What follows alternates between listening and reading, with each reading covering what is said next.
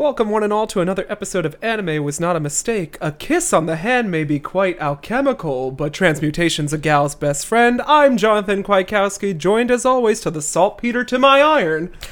Dan Ryan. I did that in one take.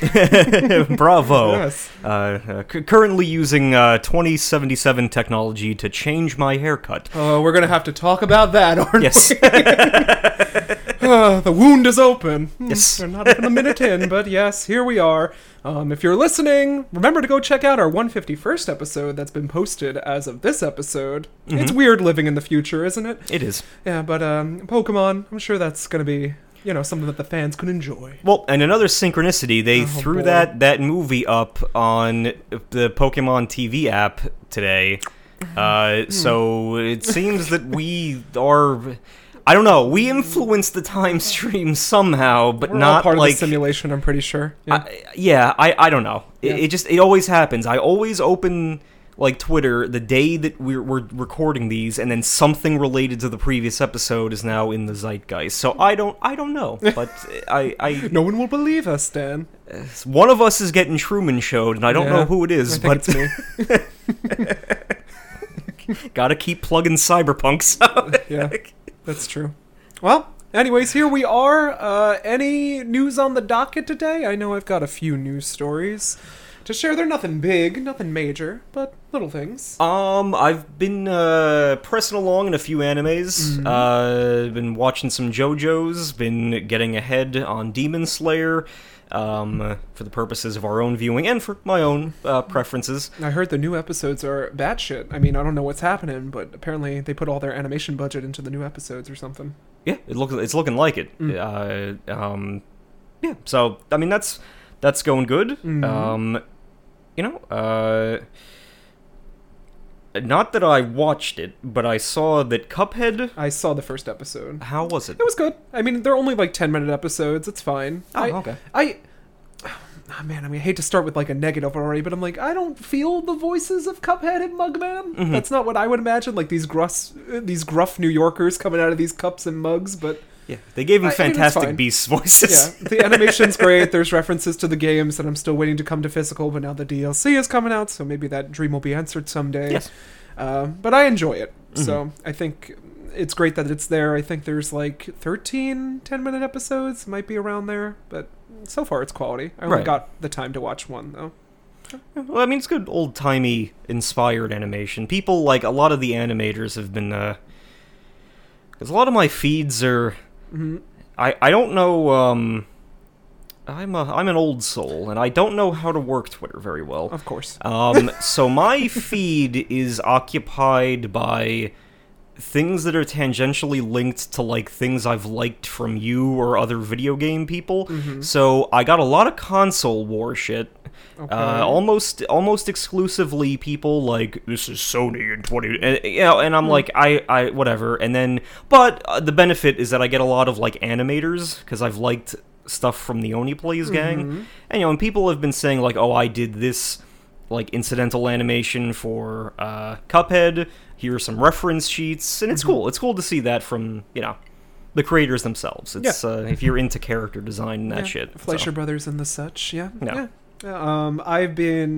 I finished Vox Machina, the first season, which has been renewed gratefully for season 2. They said, Amazon said, yeah, we think this will pay off because it started from a Kickstarter, so they already greenlit season 2, and season 1 ends on a cliffhanger after the action proper has finished from season 1. I mean, it's thoroughly enjoyable. I good. get that 100% rating. I advise all to watch it. The voice acting's phenomenal. You could tell that these actors who played these characters really have a passion for it, and the camaraderie is there. It's like you're sitting with friends at the D&D table, as we've said for a few weeks proper. But check it out. It's only 12 episodes, and I wanted more, and now we will be getting more. Speaking of more, Stranger Things 4 finally has a release date, being divided into 2 parts. You know me, I love Stranger Things. Yes, you do. The first part's coming out May 27th on my birthday, and this season, whereas last season had 8 one-hour episodes, this season has been described as double that.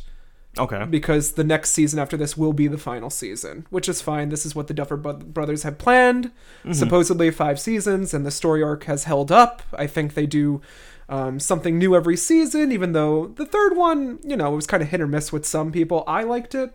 I think that it's just a love letter to Stephen King and the like. So any more of this show we can receive is a boon to me. I need to sit down and Yeah, I you need to do. sit down and watch it. Yeah. I thoroughly enjoyed season 1. Mhm. I think we've had this argument before on this podcast that I thought it should have been an anthology thing, but I'm not going to impose that. I disagree. Even though it's a Stephen King, Stephen King could do that, but yeah. Yeah, I'm not going to impose it if the creators have a vision. Like, I'm not going to. That's not going to be my line in the sand or some such. Because if it's been quality and people have been enjoying it, then who am I Yeah, to? we've just been waiting so long, and these kids have been growing up. But I think they factored that in. So yeah, so that's all that matters to me. I think it's going to be thoroughly enjoyable. And then my last piece of news is I'm making way for a project, Triangle Strategy and the like, by clearing up some of the old games I haven't finished. I'm on the last case in Great Ace Attorney 2, and it's great. I love it. There are plenty of twists. I think you would be a fan of this game because it's like Japanese come to the West, and there's Sherlock Holmes, as we mentioned previously. Yes. And they get into zany antics, and it just feels very tropey, and I'm like, oh, well, these are things Dan will enjoy. Of course. But it's a lot of reading, Dan. Are you ready? I'm always up for reading. When it's like not on the TV, perhaps. But if I get my Sakurai 2 screens set up, then I can do whatever. Right. But Perhaps, yeah. But similarly, based on your cheesing last week, I am almost done with Metroid Dread. Good. I never dropped it, but I had been just like diddling around and just trying to get as many power-ups that I had missed, doing all the little, what do you call it? It's not Flash Step, it's the Shine Spark There you go. puzzles. Yep. Um, Flash Step. but I haven't danced a Flash Step in years. It yeah, it was a cold day in Atlantic City, Dan. I got anime on the brain. I needed money, so... But I believe I am on the precipice, like the doorway before the final boss. Good. When you get to that last segment, Dan... Yeah, and again, it was never out of my heart. But fantastic game. One of the most thoroughly challenging games that I have played in a while. But challenging in a good way for me. I am a Weenie Hut Jr. I make no pretenses about this on this You've come to podcast. terms with it, yes. But obviously, because I was playing this before the patches and such, I was doing this on normal, and I think right before the final boss, there's that gold Mawkin.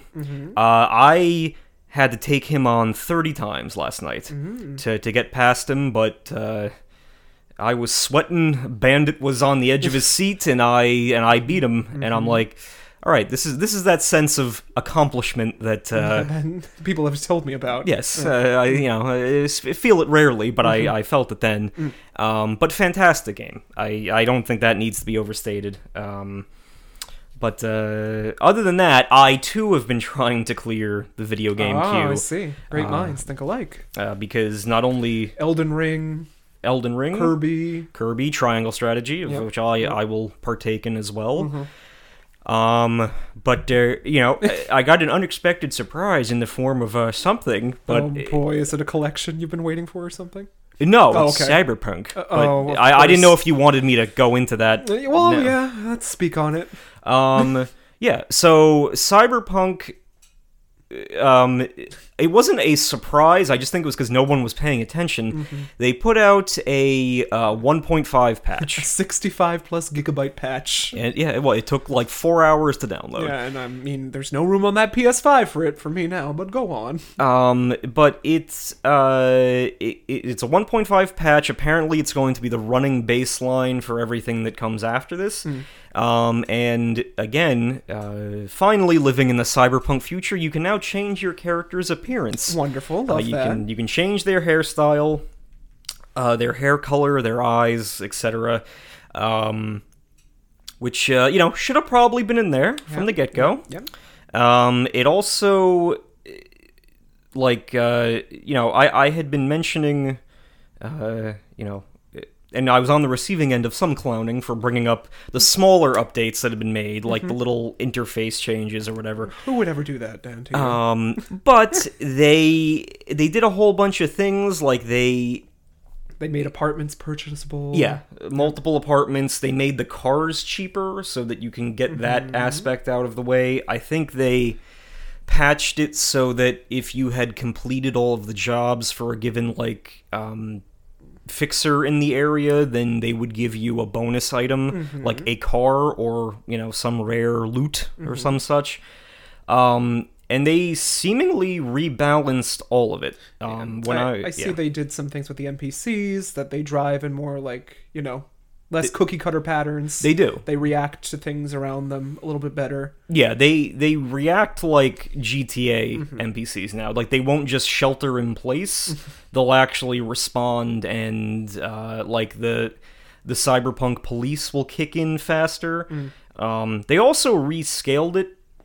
Like I had V equipped with some pretty good loot. Some of that loot got taken away temporarily because it made me underleveled for it. So they respect that stuff, and I believe they changed a lot of the like enemies, such that if a mission wants you to be stealthy, you have to, because the enemies in that given spot are now very aggro. They will kill you. They hit harder, so you can't just cheese everything you would in the base version of Cyberpunk. Like, you can't, like, it seems like they want you to change up how you approach these things, and that was cool. It's I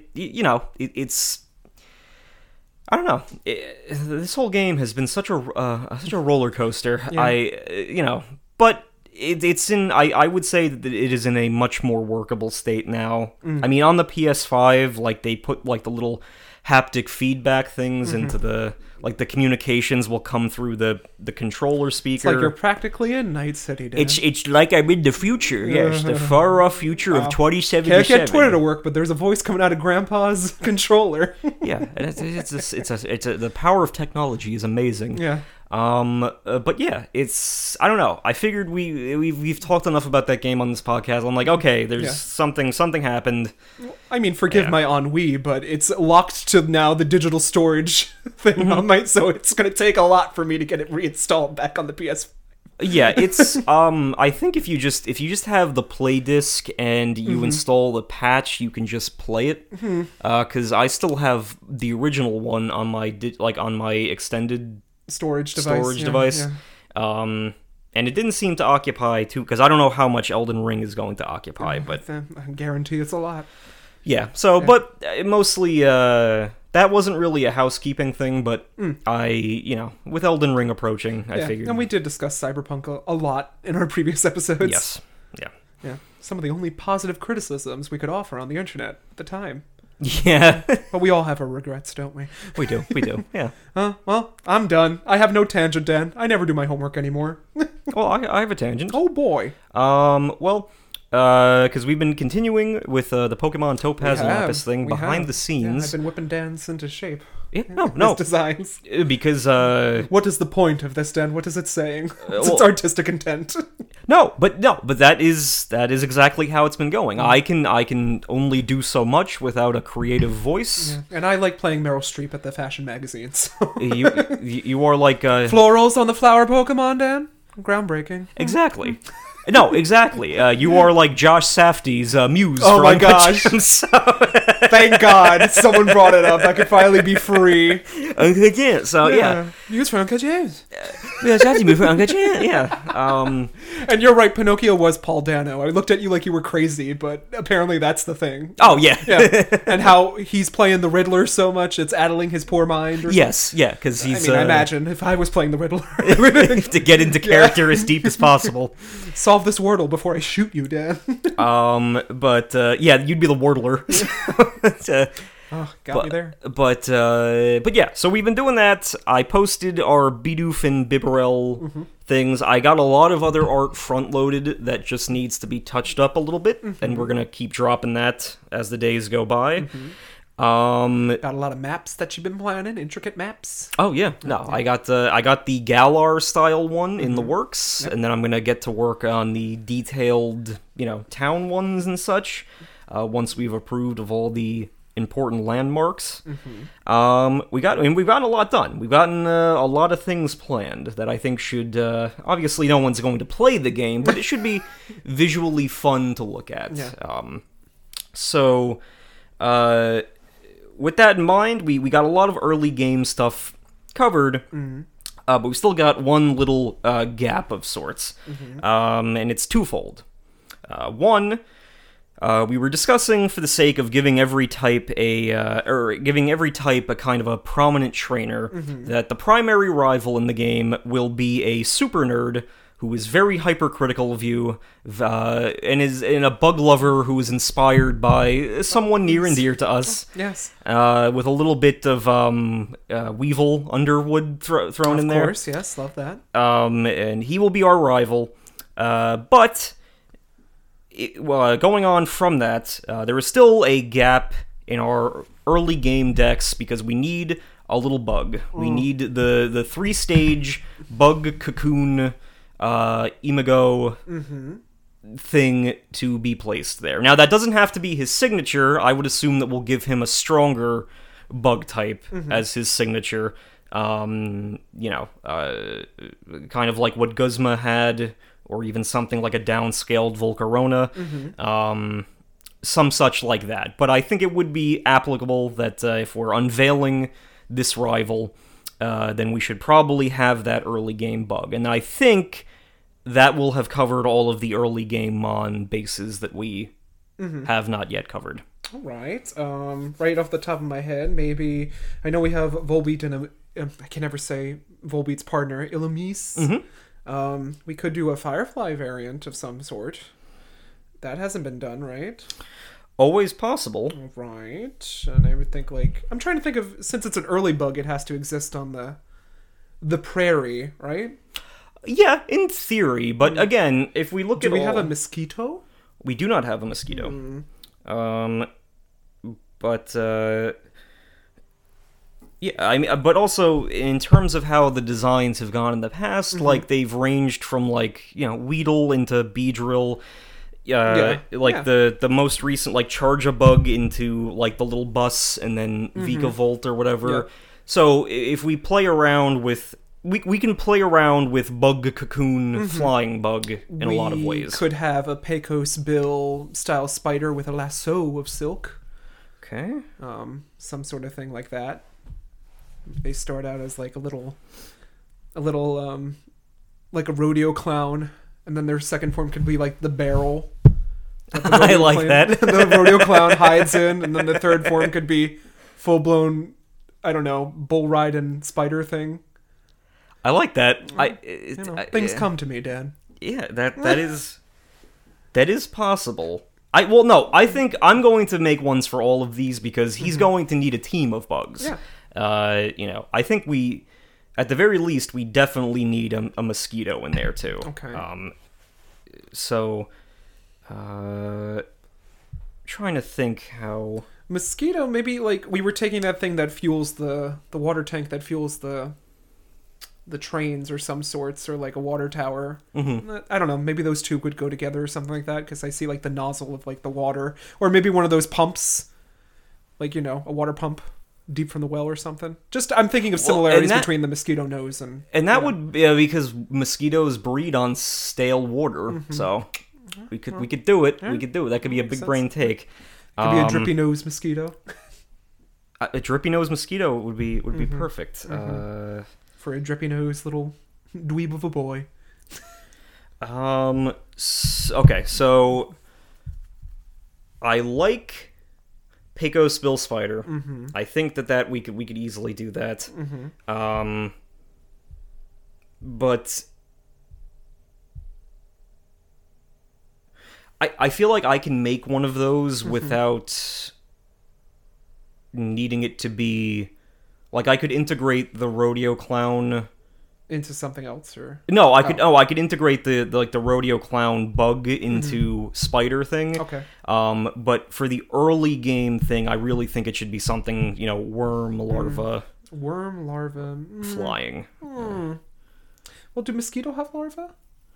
Um, Because I'm seeing like cicada shells, which I know we do already with Ninjask and stuff like that. I'm seeing a lot of these beetles, these boxelder bugs that just look like kind of like roaches. But they have an interesting design. They're orange and black. I'm seeing the fake ladybugs, the things that look like ladybugs that aren't really ladybugs. that's also possible. There's ticks. I don't think we have. There's lanternflies. There's lanternflies. Yeah, that would be topical too. Being that they've invaded our ecosystem. I do really like I feel like your idea with the little bug, like clown bug, into barrel, into Peccospill spider. I feel like the kids would like that, Dan. You know what? Okay. Why can't the spider be in the early routes? We don't need a worm. You know what? You're right. It's our game. We don't. Yeah, we could do what we want. Yeah. Okay. But these other bugs will not be abandoned. I think we should definitely have. We can introduce a third firefly and stick them around New Orleans as tribute to the Evangeline. one. Yeah. We can stick them with Volbeat and Illumis in that bayou that we have planned. Mosquito standing what could be also early game, but like slightly further, like closer to the train town. But that makes perfect sense because we've always. It's on the forefront of America that if you leave standing water out, mosquitoes are going to show up. So that's perfect. Lanternflies are also topical. We can make some kind of bug poison thing for them later. Maybe give them something that does like quadruple damage against grass types. Yep. But no, I think clown bug into barrel into spider will be. It makes sense, Dan. Will be optimal. So yeah, perfect. Only someone was paying me for these ideas. And again, we can think on our salty rivals signature mon later on. I would imagine that an early game bug is not going to have the stats to be his ace for the entire game, but we'll see him in like an early. We'll see him like before you face the first gym leader. Like he's like, oh, I just caught a clown bug. Did you? Well, it could because he starts off as kind of like and that could speak to all his bug forms. He starts out as kind of like the weak little mosquito in your ear. Yeah. Like a clown. Like you think I'm a clown, and it's like him and his bug doing the same pose next to each other, and you're like, Yeah. So. Yeah. Yeah. So yeah, we could, and then we could give him like a, progressively stronger team as it goes. But yeah, and it could end up being that if you like the spider enough, it can be his signature. Yeah. And then we can give him some other like heavy hitters that we know are our dear friend like Heracross. I was gonna say like a Hercules bug, but like, how do we make that different from Heracross? Well, we could give Heracross an evolution. Oh, that's true. Yeah. We could give him. I love his Mega so much with his big nose. Yeah. It's hard to improve on that, Dan. Yes. I mean, we're putting Megas back in. There's nothing stopping us. I would request it. But yeah, this is good.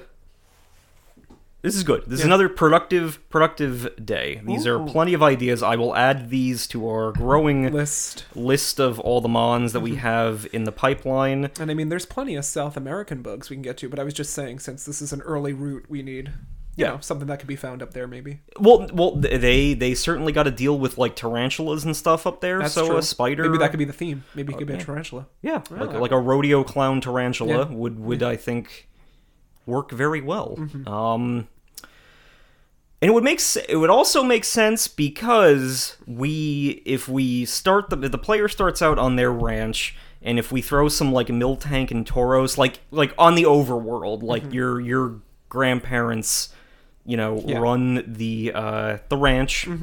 It would make sense that these bugs help the local ranchers like keep the cattle in line. Yeah. So yeah, we can you and I go 3 layers deep when we do these things. So there is no one will say that we did not put thought into. Thought through. Yeah. So we have the time on our hands to do a lot of thinking. Painstakingly, yeah. So it is what better way to contribute to the world. But I like it. Right. I think it fits perfectly. He'll get art soon. I think that the final thing that we this is not for today, but think on it for perhaps next week. Dwell on it, yes. In the past, we have discussed that we will be going Team Aqua and Team Magma style with 2 contrasting villain teams. Yeah, villain in quotes. Exactly. Yeah. One of them will be classic outlaws, led by your mom, the player's character. Spoiler, but I mean, yeah, it's obvious. The Kissin' Kate Barlow, she's going to specialize in some poison types, and I would assume that would apply down to the rest of her team, because we're going to have a lot of poison types. And then the Cyberpunk Texas Rangers, who operate out of Dallas, are going to be led by one old sheriff dude, and your father will be one of the lieutenants. So I figured that would be a good setup for both of them. Each team has a leader, maybe 3 co-captains, and the grunts. However much each of them get to do is anyone's guess, but... And then, obviously, on the Cyberpunk cops, your father is one of those lieutenants. They are not the leader of their side, but they're trying to Carmen Sandiego. They're trying to find your mom wherever she is. Yep. So I think for a future tangent, we should start thinking of their names. All right. And start dabbling in what we would want those lieutenants to look like. Okay. All right.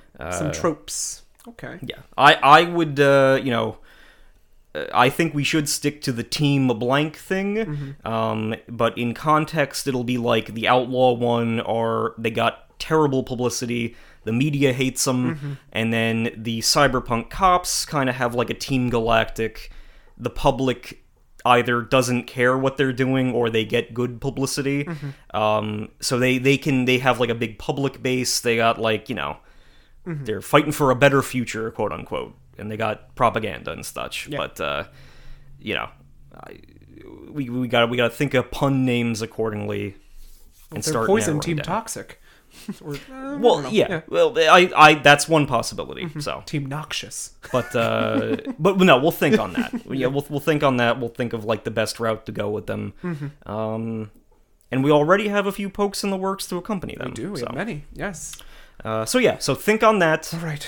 No rush. But yeah, so let's get into today's episode. All right. So today we are resuming Fullmetal Alchemist Brotherhood in our part 3. This is actually, we're going to finish off part 1 of the anime. As I mentioned previously, this anime is divided into 6 parts. We're going to finish part 1 and get into part 2. I think when we hit part 3 coming up, we blaze through it. Like, I skip a lot of episodes and you get like a 10-page... lexicon of what I have to read to you of things we skipped. But I think we're making good time with this, as I said. So just a brief reminder of what we watched last and where we are now. The homunculi are crawling and planning something behind the scenes. Scar is still on the lam. Winry is working on Automail. Hughes has died, and Mustang and his gang are working to get to the bottom of this mystery. Ed and Al have rejoined with their teacher Izumi and are looking for their father, who knows something about the Philosopher's Stone. The homunculus Greed wants to know the secrets of immortality, and the brothers possibly might have that secret, just that... Al is lacking the memory of not reaching the gate like Ed did. Yes. To see the truth and do alchemy without a transmutation circle. But yes, that's where we're at now. Of course, Drawing Board Kun will accompany us as the alchemy circle within the episodes when trivia presents itself. But before we dive in, is there any things to expect? We know that Greed has had a confrontation with Izumi, saying that... Izumi emerges saying, I'm a housewife, so our next big fight's on the scene. What do you think's going to happen here, Dan? What do you expect going forward into part 2? Because we know there's probably a tonal shift if this is the end of part 1. Yeah, I mean, I'm expecting a flex of power from Greed. Again, this is uncharted territory for me, so I'm expecting a power flex from him to kind of demonstrate just how dangerous these homunculi are. Which is good / concerning that we have a sick mentor figure who is in the fight right now. My trope senses would give me a bad feeling about what's going to happen to her, but I'll see. But again, this is Remember, beyond we've got the point. the other homunculi. We've got Führer King Bradley. Yes. Who's giving us sketchy vibes for a while, jumping out of windows. Yeah. We just lost Hughes, and the brothers don't know about that yet. Yes. So will they learn about that today? And then, of course, what of the neighboring country of Xing?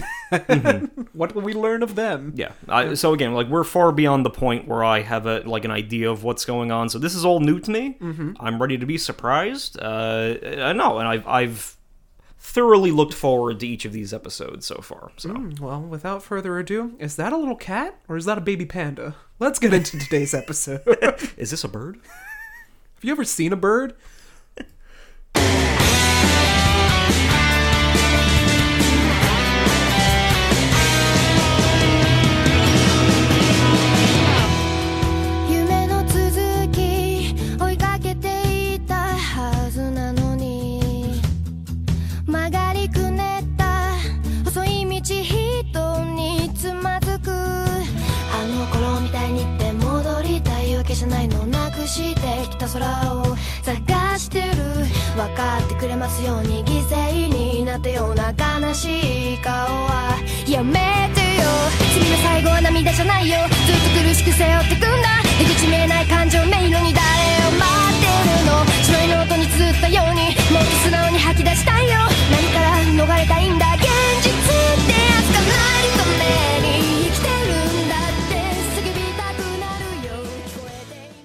Welcome back to Anime Was Not a Mistake, and Dan, we have to get our bodies back because I miss chicken parm.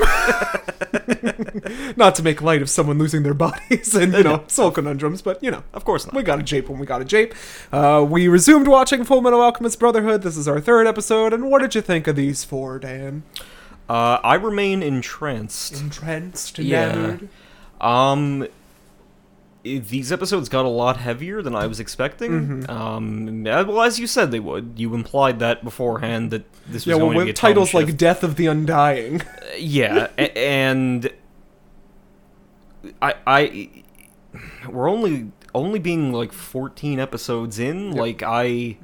Well, we're like a third through the series at the end of this episode. Yeah. We got 20 through. There's 63 in total. But I must praise the stakes escalating at the pace that they're escalating at, because it feels like a lot of what we see would be saved for later, but going into it now, there's a lot of intrigue that's unfolding, and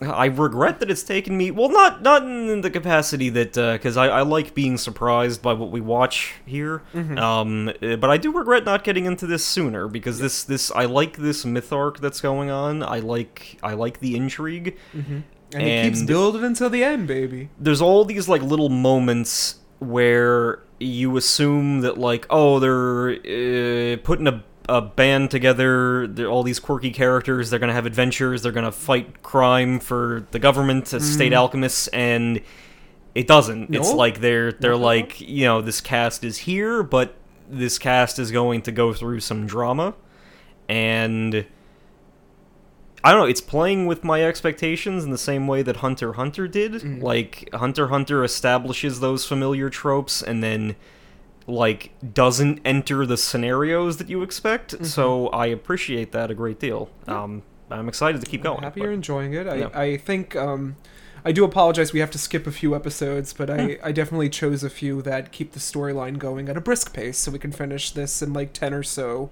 Anime Was Not a Mistake episodes instead of watching every single one. Of course. But yeah, thanks for sticking along on that ride with me. So shall we get into today's episodes then? Yes. All right, so we'll begin with episode 14, Those Who Lurk Underground. We start in Central Command, and Mustang is walking down the hallways, hearing the gossip from his haters, going, "That's Roy Mustang." I don't like him. I don't know what they're saying, but Yeah. they don't trust him. Yeah, But his ambition. And he seems content with that. He's like, good, the people are talking. Yeah. Hater's gonna hate. And then we zoom back to Greed fighting Izumi, Ed, and Al being absconded away with in the sewer system. And we see that Fuhrer King Bradley is outside. Yeah. He goes, this will be a quaint place to make a raid. Why is he there, Dan? How did he know? Well, yeah, he says, like, oh, this was a rather coincidental place to make a discovery. Like, you know. So Greed's lackeys flee with Al in the sewers, but something smells off, and it's not the sewage. Fuhrer Bradley just happens to show up at the Devil's Nest, where all this action is going down with Armstrong, and Izumi fend off Greed, who flees.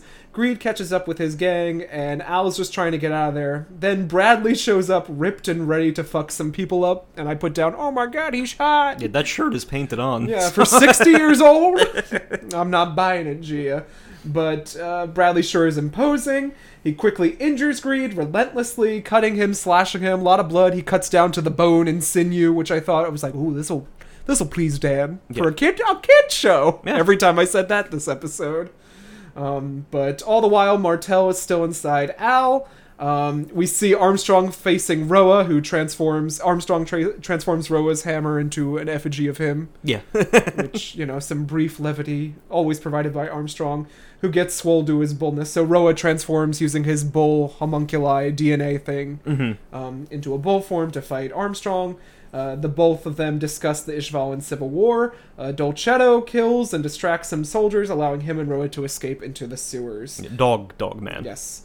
Greed knocks off Bradley's eye patch, but Bradley gets him in a death vice anyway, and his eye reveals that Bradley is a homunculus as well. Yes. Did you know this, Dan?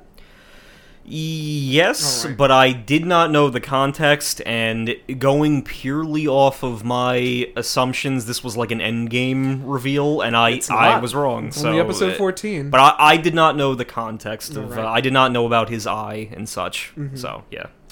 Bradley has killed Greed many times before. It's been a long time since... Well, they've never met each other, technically, I think. That's elaborated a bit on in the later half of this episode, but... Al protects Martel from approaching Bradley. Dolcetto and Roa arrive and let Al go, asking him to protect Martel as they charge Bradley. Bradley cuts them both in half easily, without anything, as Martel begs to be let out of the armor. Greed doesn't like his possessions, not people taken from him, and tries to, fight Bradley again, but Bradley says that's pathetic and then impales Greed, saying he'll deal with him later. He approaches Al, and then Martel uses Al's body to try and put Bradley in a chokehold. Bradley stabs through Al and kills Martel inside of Al. Yeah, so Al has to watch blood explode from outside of his armor. So, yeah. And trivia from the drawing board, this is the first episode to be rated TVMA when it was broadcast on American television. I can't understand why, though.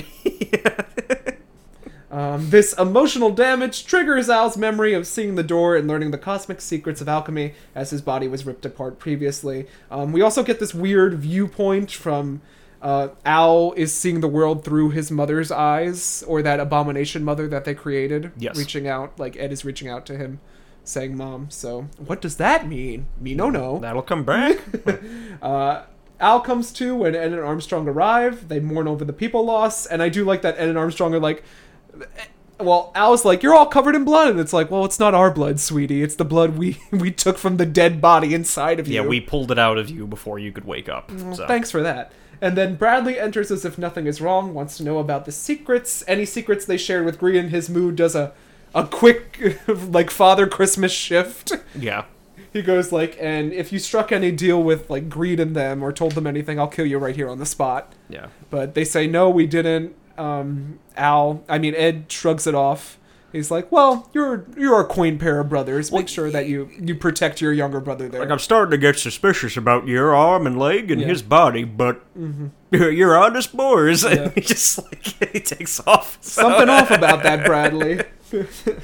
But he advises, oh my gosh, I always mix them up, Ed to take care of Al, because they'll be important later. Bradley visits Izumi. That night, he offers extra protection to her as a state alchemist, and she goes like, "This, you can't be serious about this. I'm a housewife. I don't think I could be a state alchemist." And she senses something off about this man. She does. She's not intimidated by Fuhrer King Bradley. Armstrong and Ed talk with Al and Ed talk with Armstrong. They mention Greed's Ouroboros tattoo. Armstrong senses the connection between this and the murder of Hughes, and he advises the brothers, please don't do anything rash. I think this goes way over our heads, and it's like a higher-up thing that will reveal itself in time, but Yes. for the time being, you guys have to keep safe. Ed's memories are back, Al's memories are back, but no new information. The unrest of the military, the homunculi, and the Philosopher's Stone are all connected somehow, and then they wonder, like, why did Führer King Bradley happen to show up here and then kill this small, like, resistance force himself out of nowhere? Especially when they needed intel. Yeah. Like, they did, like, no one was interrogated, so they can't actually benefit from it. Beneath Central, all the homunculi meet. Bradley meets with Lust, Gluttony, Envy, and the other homunculi, stating that Al and Izumi may be worthy sacrifices in the future. Greed has been imprisoned, and it's been a century since they've all met up. Greed having gone his separate ways, not really agreeing with the agenda that they set up for this. Because he's greedy, he wants more for himself. He has a bigger idea. Would you love him if he was anything besides what he is? I mean, I don't know. He questions who Bradley is, being the Fuhrer, and Bradley reveals himself to be Wrath, which is fitting. That's why he goes into these, I'm gonna unleash my rage moods. Yeah. But we're missing one, Dan. We're missing Pride. Yeah. Well, I don't know. Where are they at? I honestly, and they mention a big one digging a tunnel, too. Yeah, Sloth. Sloth. You gotta keep him busy. Yeah. Or else, bad things will happen. But I don't know where that's going. But something's coming up. Father created us all, and then this father figure who looks suspiciously similar from the lip down yeah, to someone we already know chimes in on his children from his throne. He suggests that he will resolve this. Greed goes against them because it's in his nature.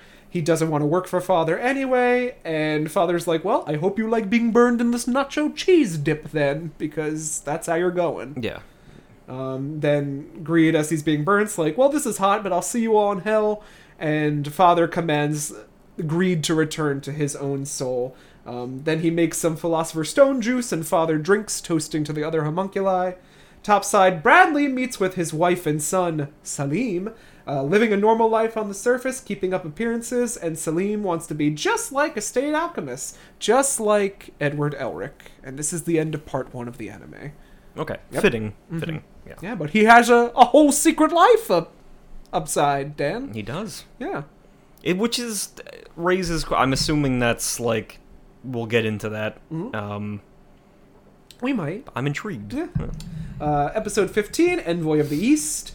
Scar is up to his old hunting alchemist things, fighting Giolo Comanche, or the Baron from D. Gray Man. Yeah, mixed with Sir Topham Hatt. Yeah, Literally, I was like, oh, well, this is the design Dan will stick with. It is. This is the silver alchemist. He, makes things out of silver. He makes a sword. He makes a chain. he turns into a whirling dervish.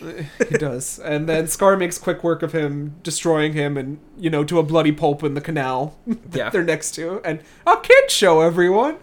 New opening. So Ed and Al are watching Reign Over Central. Some new characters. The boy's father sure did look like someone we met along the way, don't you think, Dan? Yeah. Fighting the homunculi, and a new girl is shown. Pocket watch reminder, and then Trigun vibes at the end when they're on the train tracks. Into the distance. Yeah.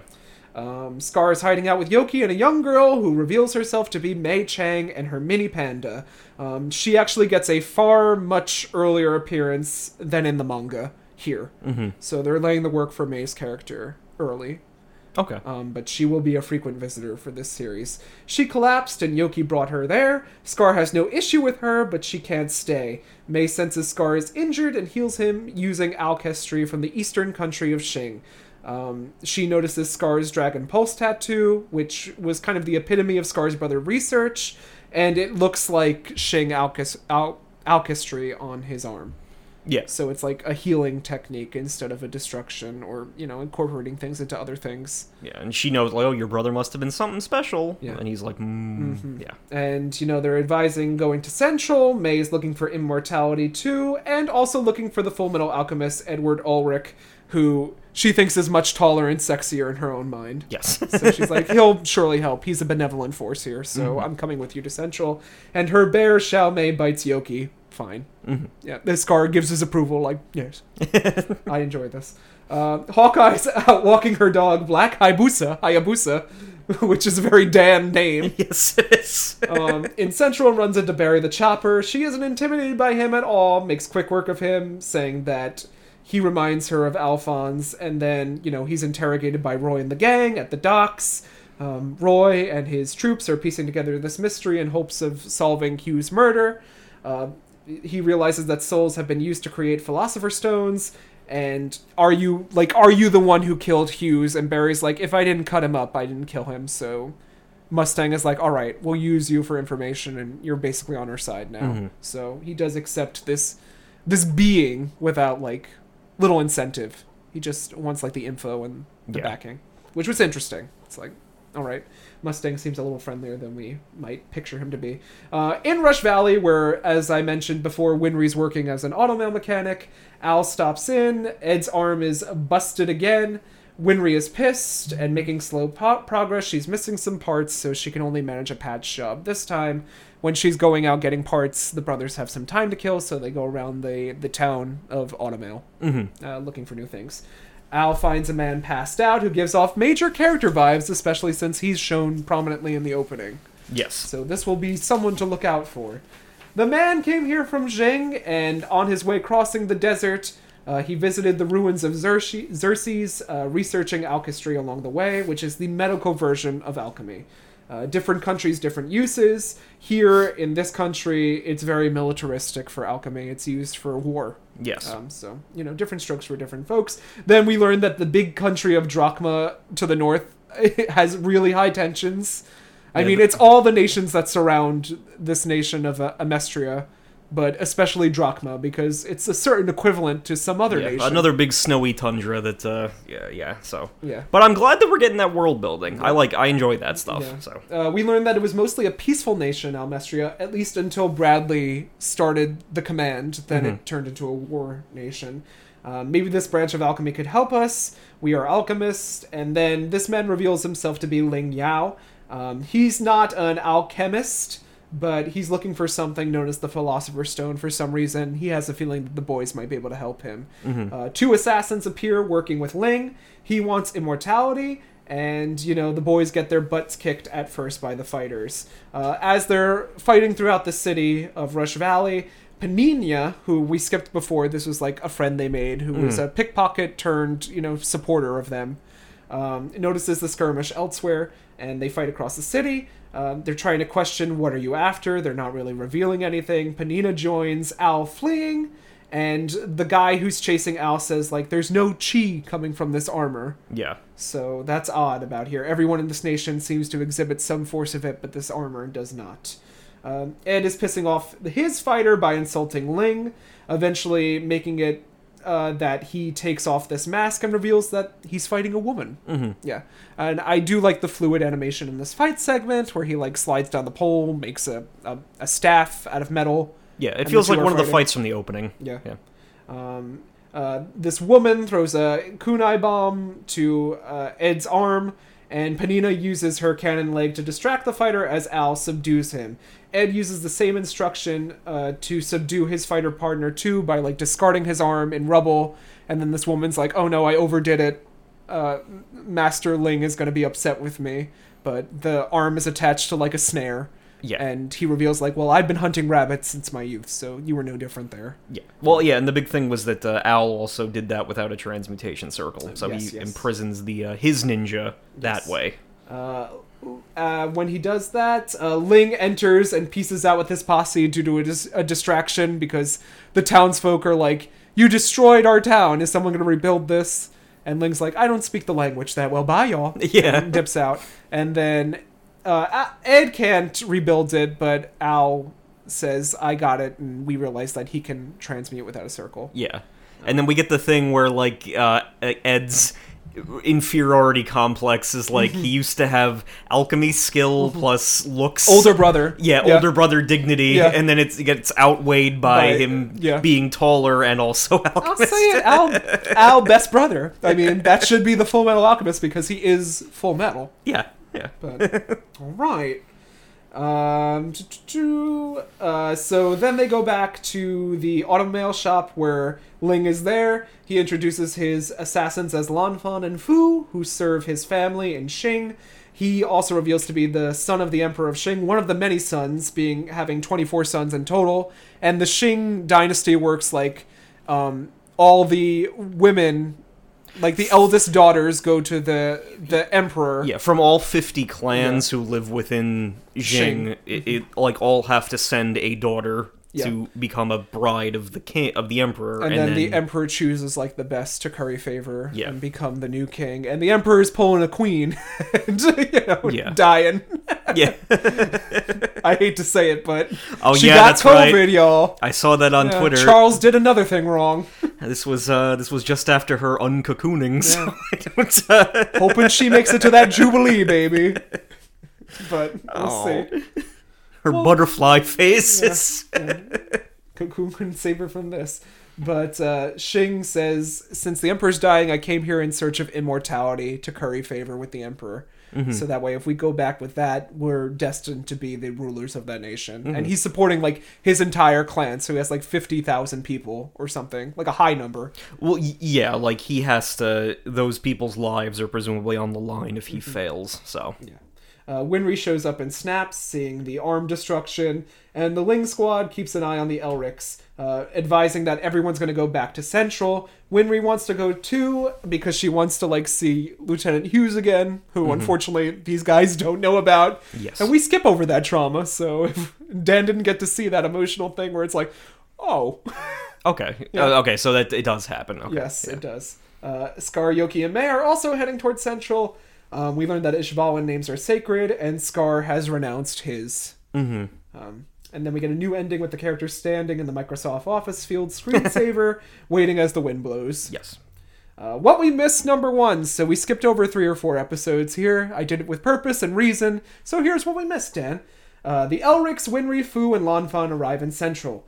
Ling senses something odd about the country, saying that it has an evil presence and energy about it. Mm-hmm. Oh, so interesting. Mustang's men, Havoc and Fallman, have buried the chopper hidden away. Havoc has a new girlfriend. The Elrics wonder if Hughes has more info, all still unaware that he's been killed. And there's multiple times where characters pass the phone booth that he's been murdered in without knowing that he was murdered in that phone booth. Oh, okay. Huh. So there's a lot of things like going on there. Captain Fokker asks Sheska, the library aficionado Sheska from the last episodes we skipped, about Mustang, looking into the Hughes case. A double of Fokker. This turns out to be Envy up to his old tricks, learning about what Mustang's doing behind the scenes. Okay. Armstrong still talking to Mustang in code. Mustang tells the boys Hughes retired, protecting their feelings. However, when the boys meet up with Sergeant Ross, she accidentally gives them conflicting info on Hughes, and the truth comes out in an almost disastrous thing. It's like the worst way it could be delivered. It's like Mustang lied to us, and we got this news just standing in a hallway from Ross. Okay, yeah. So it's really emotional. Ed feels responsible for this. Winry gets the news broken to her by Gracia Hughes. Hughes knew too much, but didn't have any regrets. And then Gracia advises them all that you all have to keep moving forward. We're all grieving in different ways, but Hughes wouldn't want you to linger on his death. Winry wants to make an apple pie for Hughes. It's very sad, Dan. Envy, Lust, and Gluttony are plotting, keeping an eye on Mustang in particular. He, too, is a new sacrifice, or at least a candidate for sacrifice in their minds for some reason. Ross is accused of Hughes' murder, so that news is dropped at the end of that first episode, and it's like, because she fired a bullet at the 5th laboratory, they connect all that, and it's all bureaucracy. So she's, sentenced to death. Okay. Yeah. Okay. She was the one that saved them, at the 5th. Ross and Brash. Beautiful and brash. Lust is Havoc's new girlfriend, posing as Solaris, the drama Dan. She's like, oh, and it's like it's a very Jonathan. It's like, oh, Jean, and the hat lowers, and it's like, it's Jonathan the whole time. Ross interrogated, same bullet from her gun used at the 5th laboratory. There's no proof left though because the 5th laboratory exploded. She was seen leaving the scene, but that's impossible because she was elsewhere during the time. Armstrong deduces that there's something else going on, as it's all to frame Ross in the end. Winry worries about more people dying and the Elric brothers. Everybody hears about Ross. The boys think it could actually be Ross for a second, which is kind of against their characters because they met Ross and she was working for them, which doesn't really go in, but they're like, could it have been? Ling is put in prison because he's a foreigner. It's like he like racks up a debt and he's thrown in jail for like a quick episode. Barry breaks Ling out, taking interest in the fact that he is from Jing, and then while he's there in that same prison, he breaks Ross out as well, which was his real mission sent by Mustang. Mustang apparently murders Ross as Barry and Ling run off, and of course the boys show up on the scene just as Mustang is like charring a corpse. Mm-hmm. And they're like, why did you do that? And we're like left in suspense for like a whole episode. She resisted and he's very cold to the boys. Ed and Al are pissed. There's little dental work points to it actually being Ross's corpse. And then there's a cryptic message sent to Armstrong. So like we're very like, what is going on for an episode? Mm-hmm. We're left like, how could this happen? Lust is still very weary about Mustang. Sowing animosity is not enough. Hawkeye requests to leave, and everyone is pissed at Mustang. Like, it frames him as this killer. Like, even his own men are, like, playing up the act. Like, he killed Ross. Yeah. Ling summons Fu and Lanfan to Fallman and Barry. Mustang gets a personal call, playing an asshat, taking some leave with Hawkeye. Was this a ploy? So he, like, gets a call, and apparently, like, he's acting like a big womanizer on the phone. Like, oh, hi, baby. Like, why are you calling me on this personal line? But it's all, like, in code talking to Hawkeye elsewhere. Mm-hmm. So, pulling the strings. Armstrong takes Ed to Risenbull. Al is to stay in Central with Winry. And these are direct orders from Mustang. What is he planning? Moving all the important peeps out of the way. And creating another version of Barry the Chopper. So we see, like, the homunculi are creating a new version of Barry the Chopper. Okay. Like, with his actual body. Ed and Armstrong arrive in Risenbull. Armstrong is not exactly sure why they are there, just orders. They meet Lieutenant Breda. Ling barges in and explains to Al and Winry this whole thing. Ed and the others trek into the desert with their guide Lanfan to the ruins of Xerxes. The legend that Xerxes was destroyed, the destroyed city that happened in one night and one sole survivor, brought alchemy to Amestria after. So this one survivor from Xerxes apparently is the root for all alchemy in this country.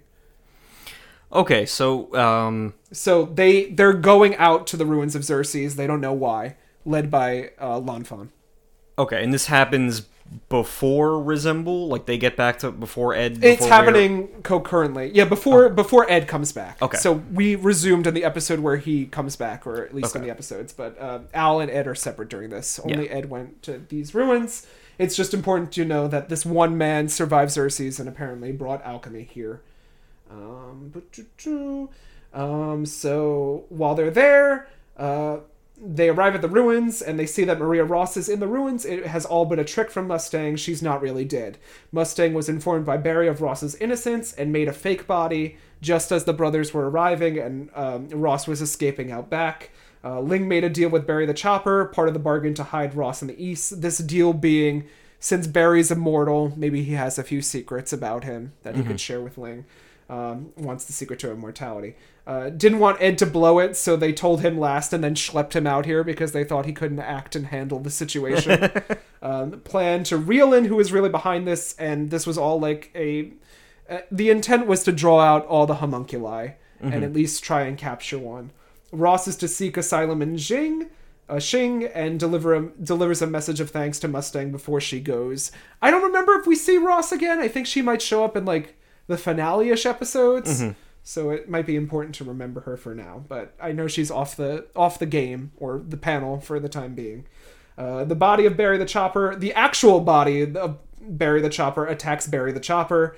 Fallman and Havoc aid Barry, and Hawkeye provides cover. They deduce that a soul of an animal is in Barry's old body, and they give chase to it. Ed finds an etching of transmutation circles in Xerxes, and then he's surrounded by Ishvalan, who attempt to take him hostage until the military gives back their holy land. An elder by the name of Sean advises everyone to stop. Not all Amestrians are bad. In fact, these Amestrians were saved by these Ishvalans were saved by two Amestrians, the Rockbells, Winry's parents. Okay. Who were, medics during the war, and they didn't care where you were from. They just wanted to save as many people as they could. They were killed in cold blood by an Ishvalan. They saved. Very interesting to remember that. Who had a similar tattoo to Scar. Could it be? And deliver our thanks and apology to the Rockbells when you get a chance, they ask, and they send Ed on his merry way. Finally, the episodes end with a cornered Barry's new / old body. Gluttony creeps up on Hawkeye, who recovers from her point-blank shots. Okay. So we missed a lot, and I'm going to skip a lot in the future episodes, but it's good to know Of course. happened. Episode 19, Death of the Undying, with a title like that. It's gotta be good. Yeah. Mustang runs out, hearing Hawkeye fire at Gluttony. Ling's still updating Al and Winry on Mustang's plans. Al heads out to help.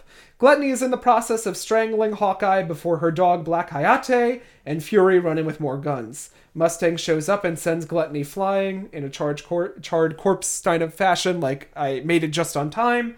Hawkeye chastises Mustang because their whole thing was to keep him out of it and the government's eye. So this could ruin the plan.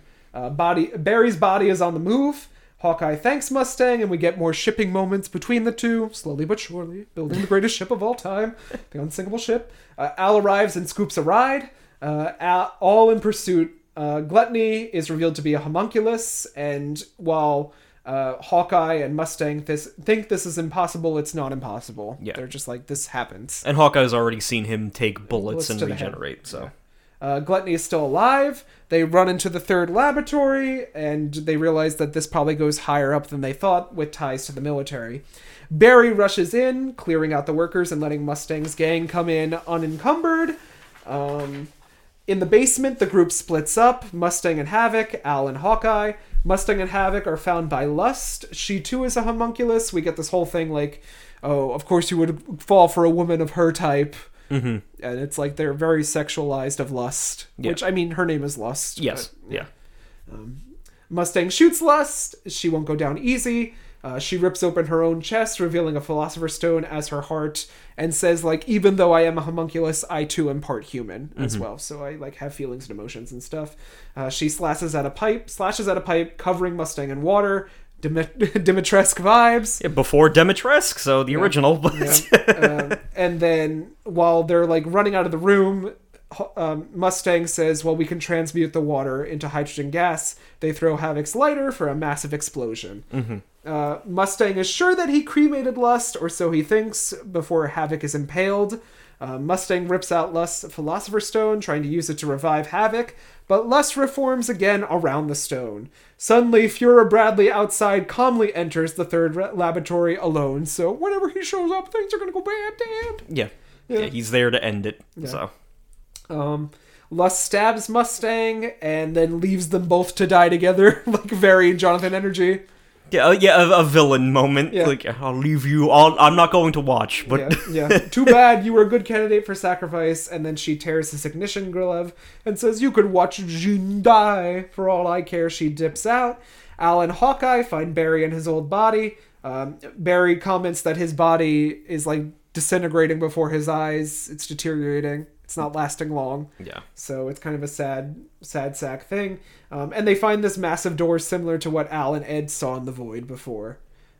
They don't know why that's there. Al worries about his body degrading, making it impossible to be reunited with his body. And then Lust arrives, lamenting that she will have to kill Al and a second candidate, along with Mr. Gallivant over there. So Hawkeye hears this, and she's pissed, but Lust easily murders Barry the Chopper, R.I.P. fan favorite character to Dan, Barry the Chopper. Just as she closes in, Hawkeye freezes, thinking Mustang is dead. She fires all her round in a very graphic scene, and she cries while doing so. So, revealing her emotion for Mr. Mustang. Al intervenes, sick of seeing people die, and Lust reacts to his ability to transmute without a circle. Hawkeye tells Al to leave and save himself, but Al doesn't want to see any more people die and guards Hawkeye.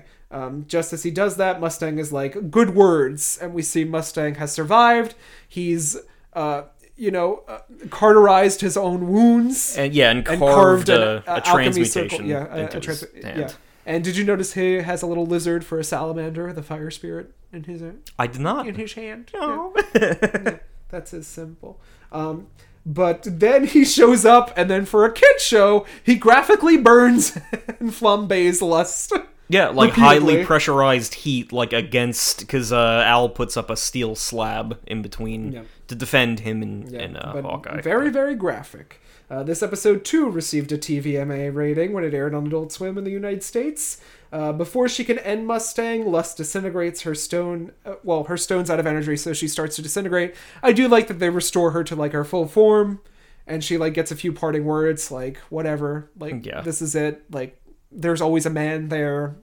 Like, this was destined to be anyway. Yeah, and she's like, I look forward to seeing, like, a stern-faced man like you when you witness what's about to happen, so it's like, that's gonna change, so we got tease of something. But... And even though we saw Greed go, this is unfortunately my favorite homunculi is the first one to go, officially. Lust is down for the count. We won't be seeing Lust again. Okay. Sad.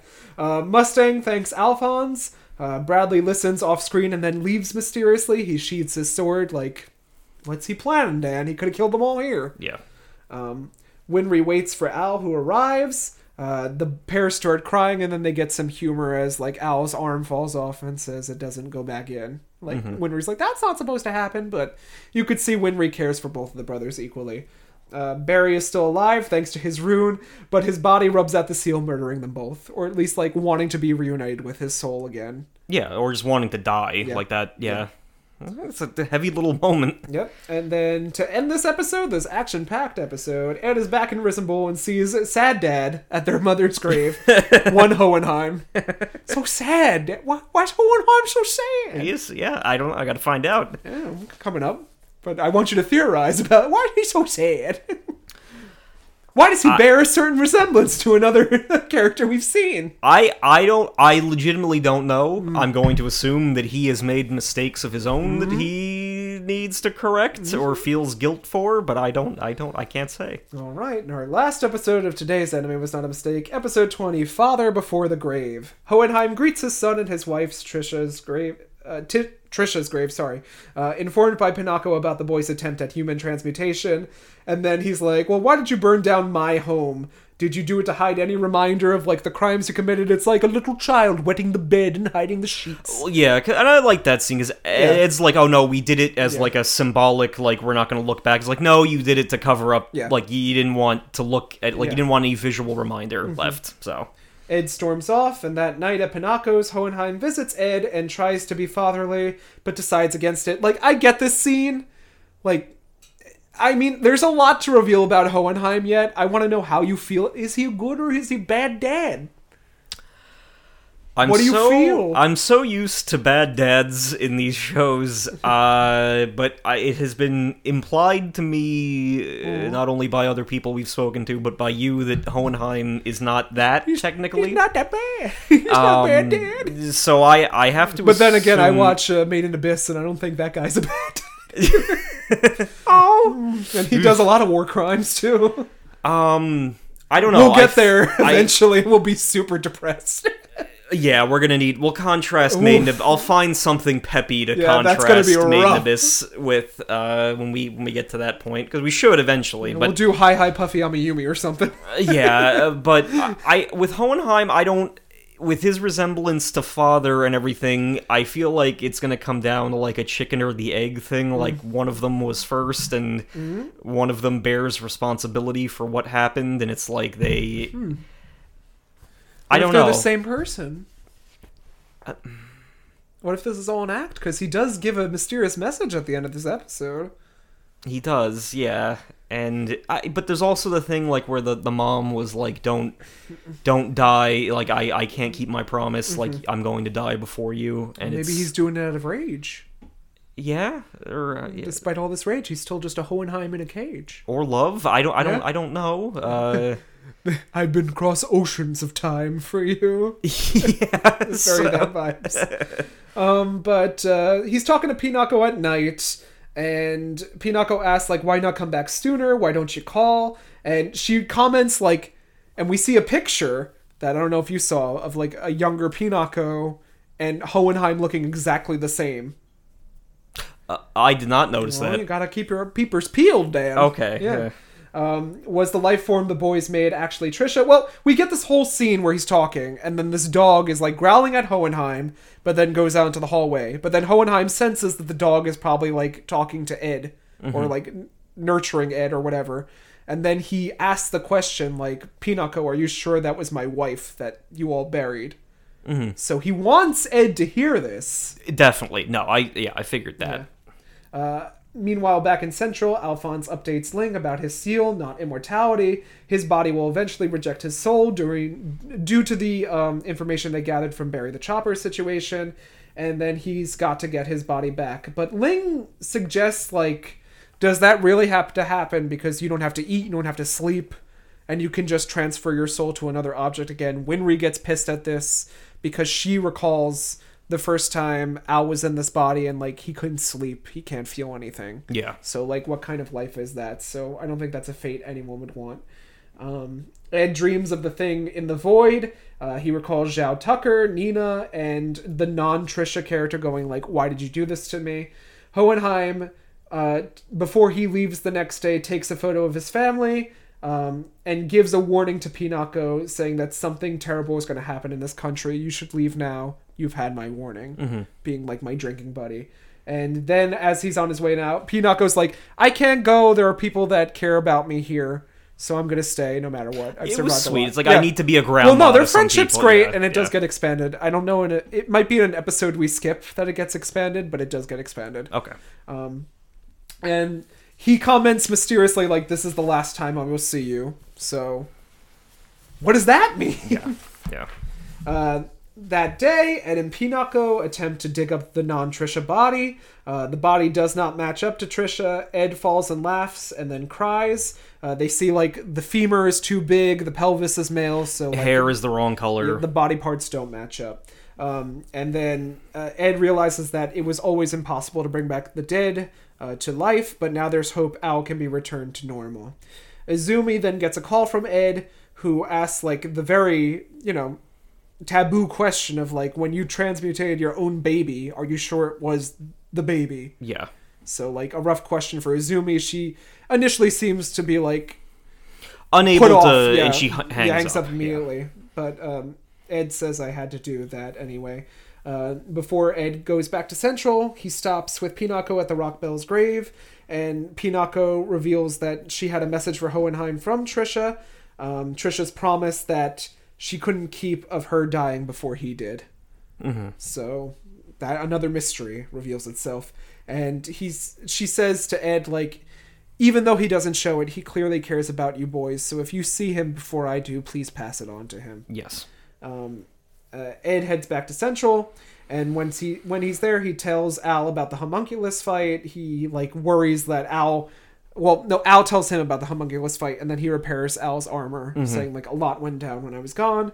And then he says, I dug up what was supposedly our mother's corpse, and Al's upset by this. He's like, how could you? But Ed's like, I had to, because that's not actually our mother. Yeah. So it gives us more hope that since your soul is in that armor, your body probably still exists somewhere where I can get it. Yeah, like with the equivalent exchange stuff, like it's like they couldn't produce nothing out of something out of nothing, so it's like they just made, seemingly when they try to do this, they just make a random corpse instead of a person. Yeah. So there's another conversation with Winry and Al about, like, how when they were younger, both of the brothers proposed to Winry, and Winry turned them both down because she's taller than them and she doesn't like men who are shorter than her. Yeah. And Ed is like, well, since you remember that and you and Winry have the same memory, then that must really be you in that armor. So that kind of puts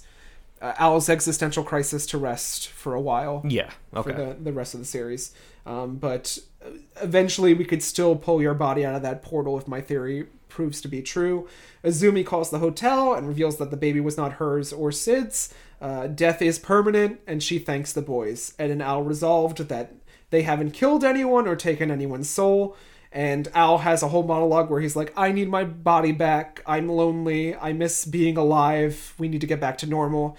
And they go up the stairs as Winry is, like, hanging around the corner, and then she questions, were their shoulders always so broad? Yeah. because they're carrying a lot of weight, Dan. Yeah.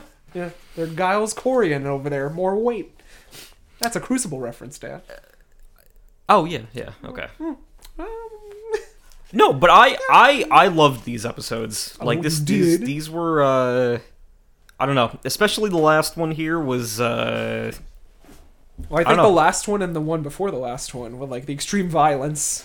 Yeah, they're show you where the fights can go in this series and making me crave more. Making me well, it's going to be a few weeks. We got to suffer through Sinister Six or so before. That's true. It'll be a couple weeks before we resume Full Metal, but maybe a Sinister Six will tie you over next time I host. Face our own truths. Yeah, but I enjoy these. Like I said, I think the next 2 episodes are the ones where things start slapping. So you're going to be like, whoa, wowee, this is anime. Yeah.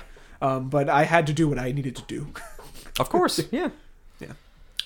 I'm excited. I got tons of questions that I want the answers to, and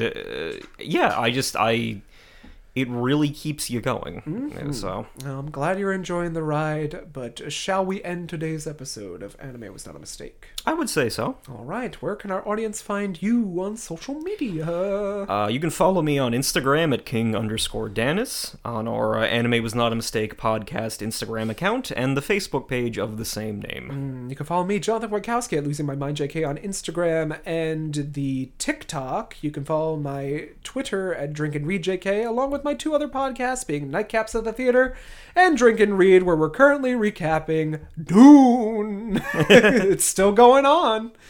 Duncan Idaho dead? I don't think. I haven't read the other books, but I've read enough internet posts to know Duncan Idaho might just survive this one. Yeah. Well, but I'm glad you're enjoying it. Yes. It is a sci-fi tale for the ages. For the ages, yeah. Well, Dan, what lays in store for next week? Well, this week we've dealt a lot with blood, and we got more blood coming. Because sangue, as the Italians call it. Just as Full Metal Alchemist ramps up in its own way, Demon Slayer, the part of season 1 that we are going to be entering into, also ramps things up because the big bad himself will be making an early appearance. To kind of show Tanjiro just what he is up against, what the stakes are, maybe give him a path of hope, but in this show, for every light that's handed to the characters, there's a few more steps back that kind of remind them that there is a long road ahead.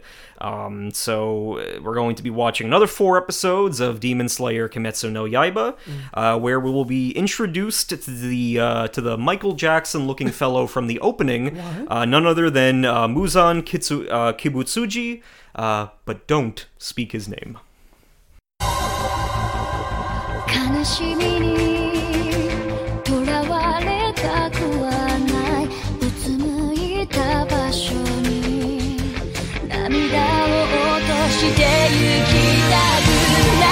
Here at Anime Was Not a Mistake, we have one mission. Whether you be a magical girl, a giant fighting robot, a raccoon, or just a fan of podcasts in general, we hope to one day arrive at a definitive answer to the following question.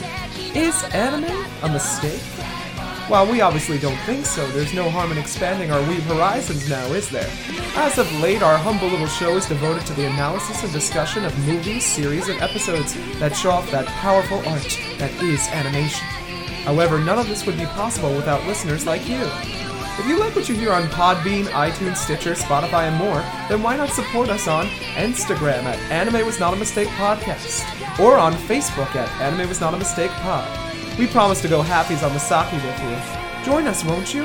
This time and the next. And with that, Dan and I leave you with a to be continued as the chill anime beats play. Sayonara.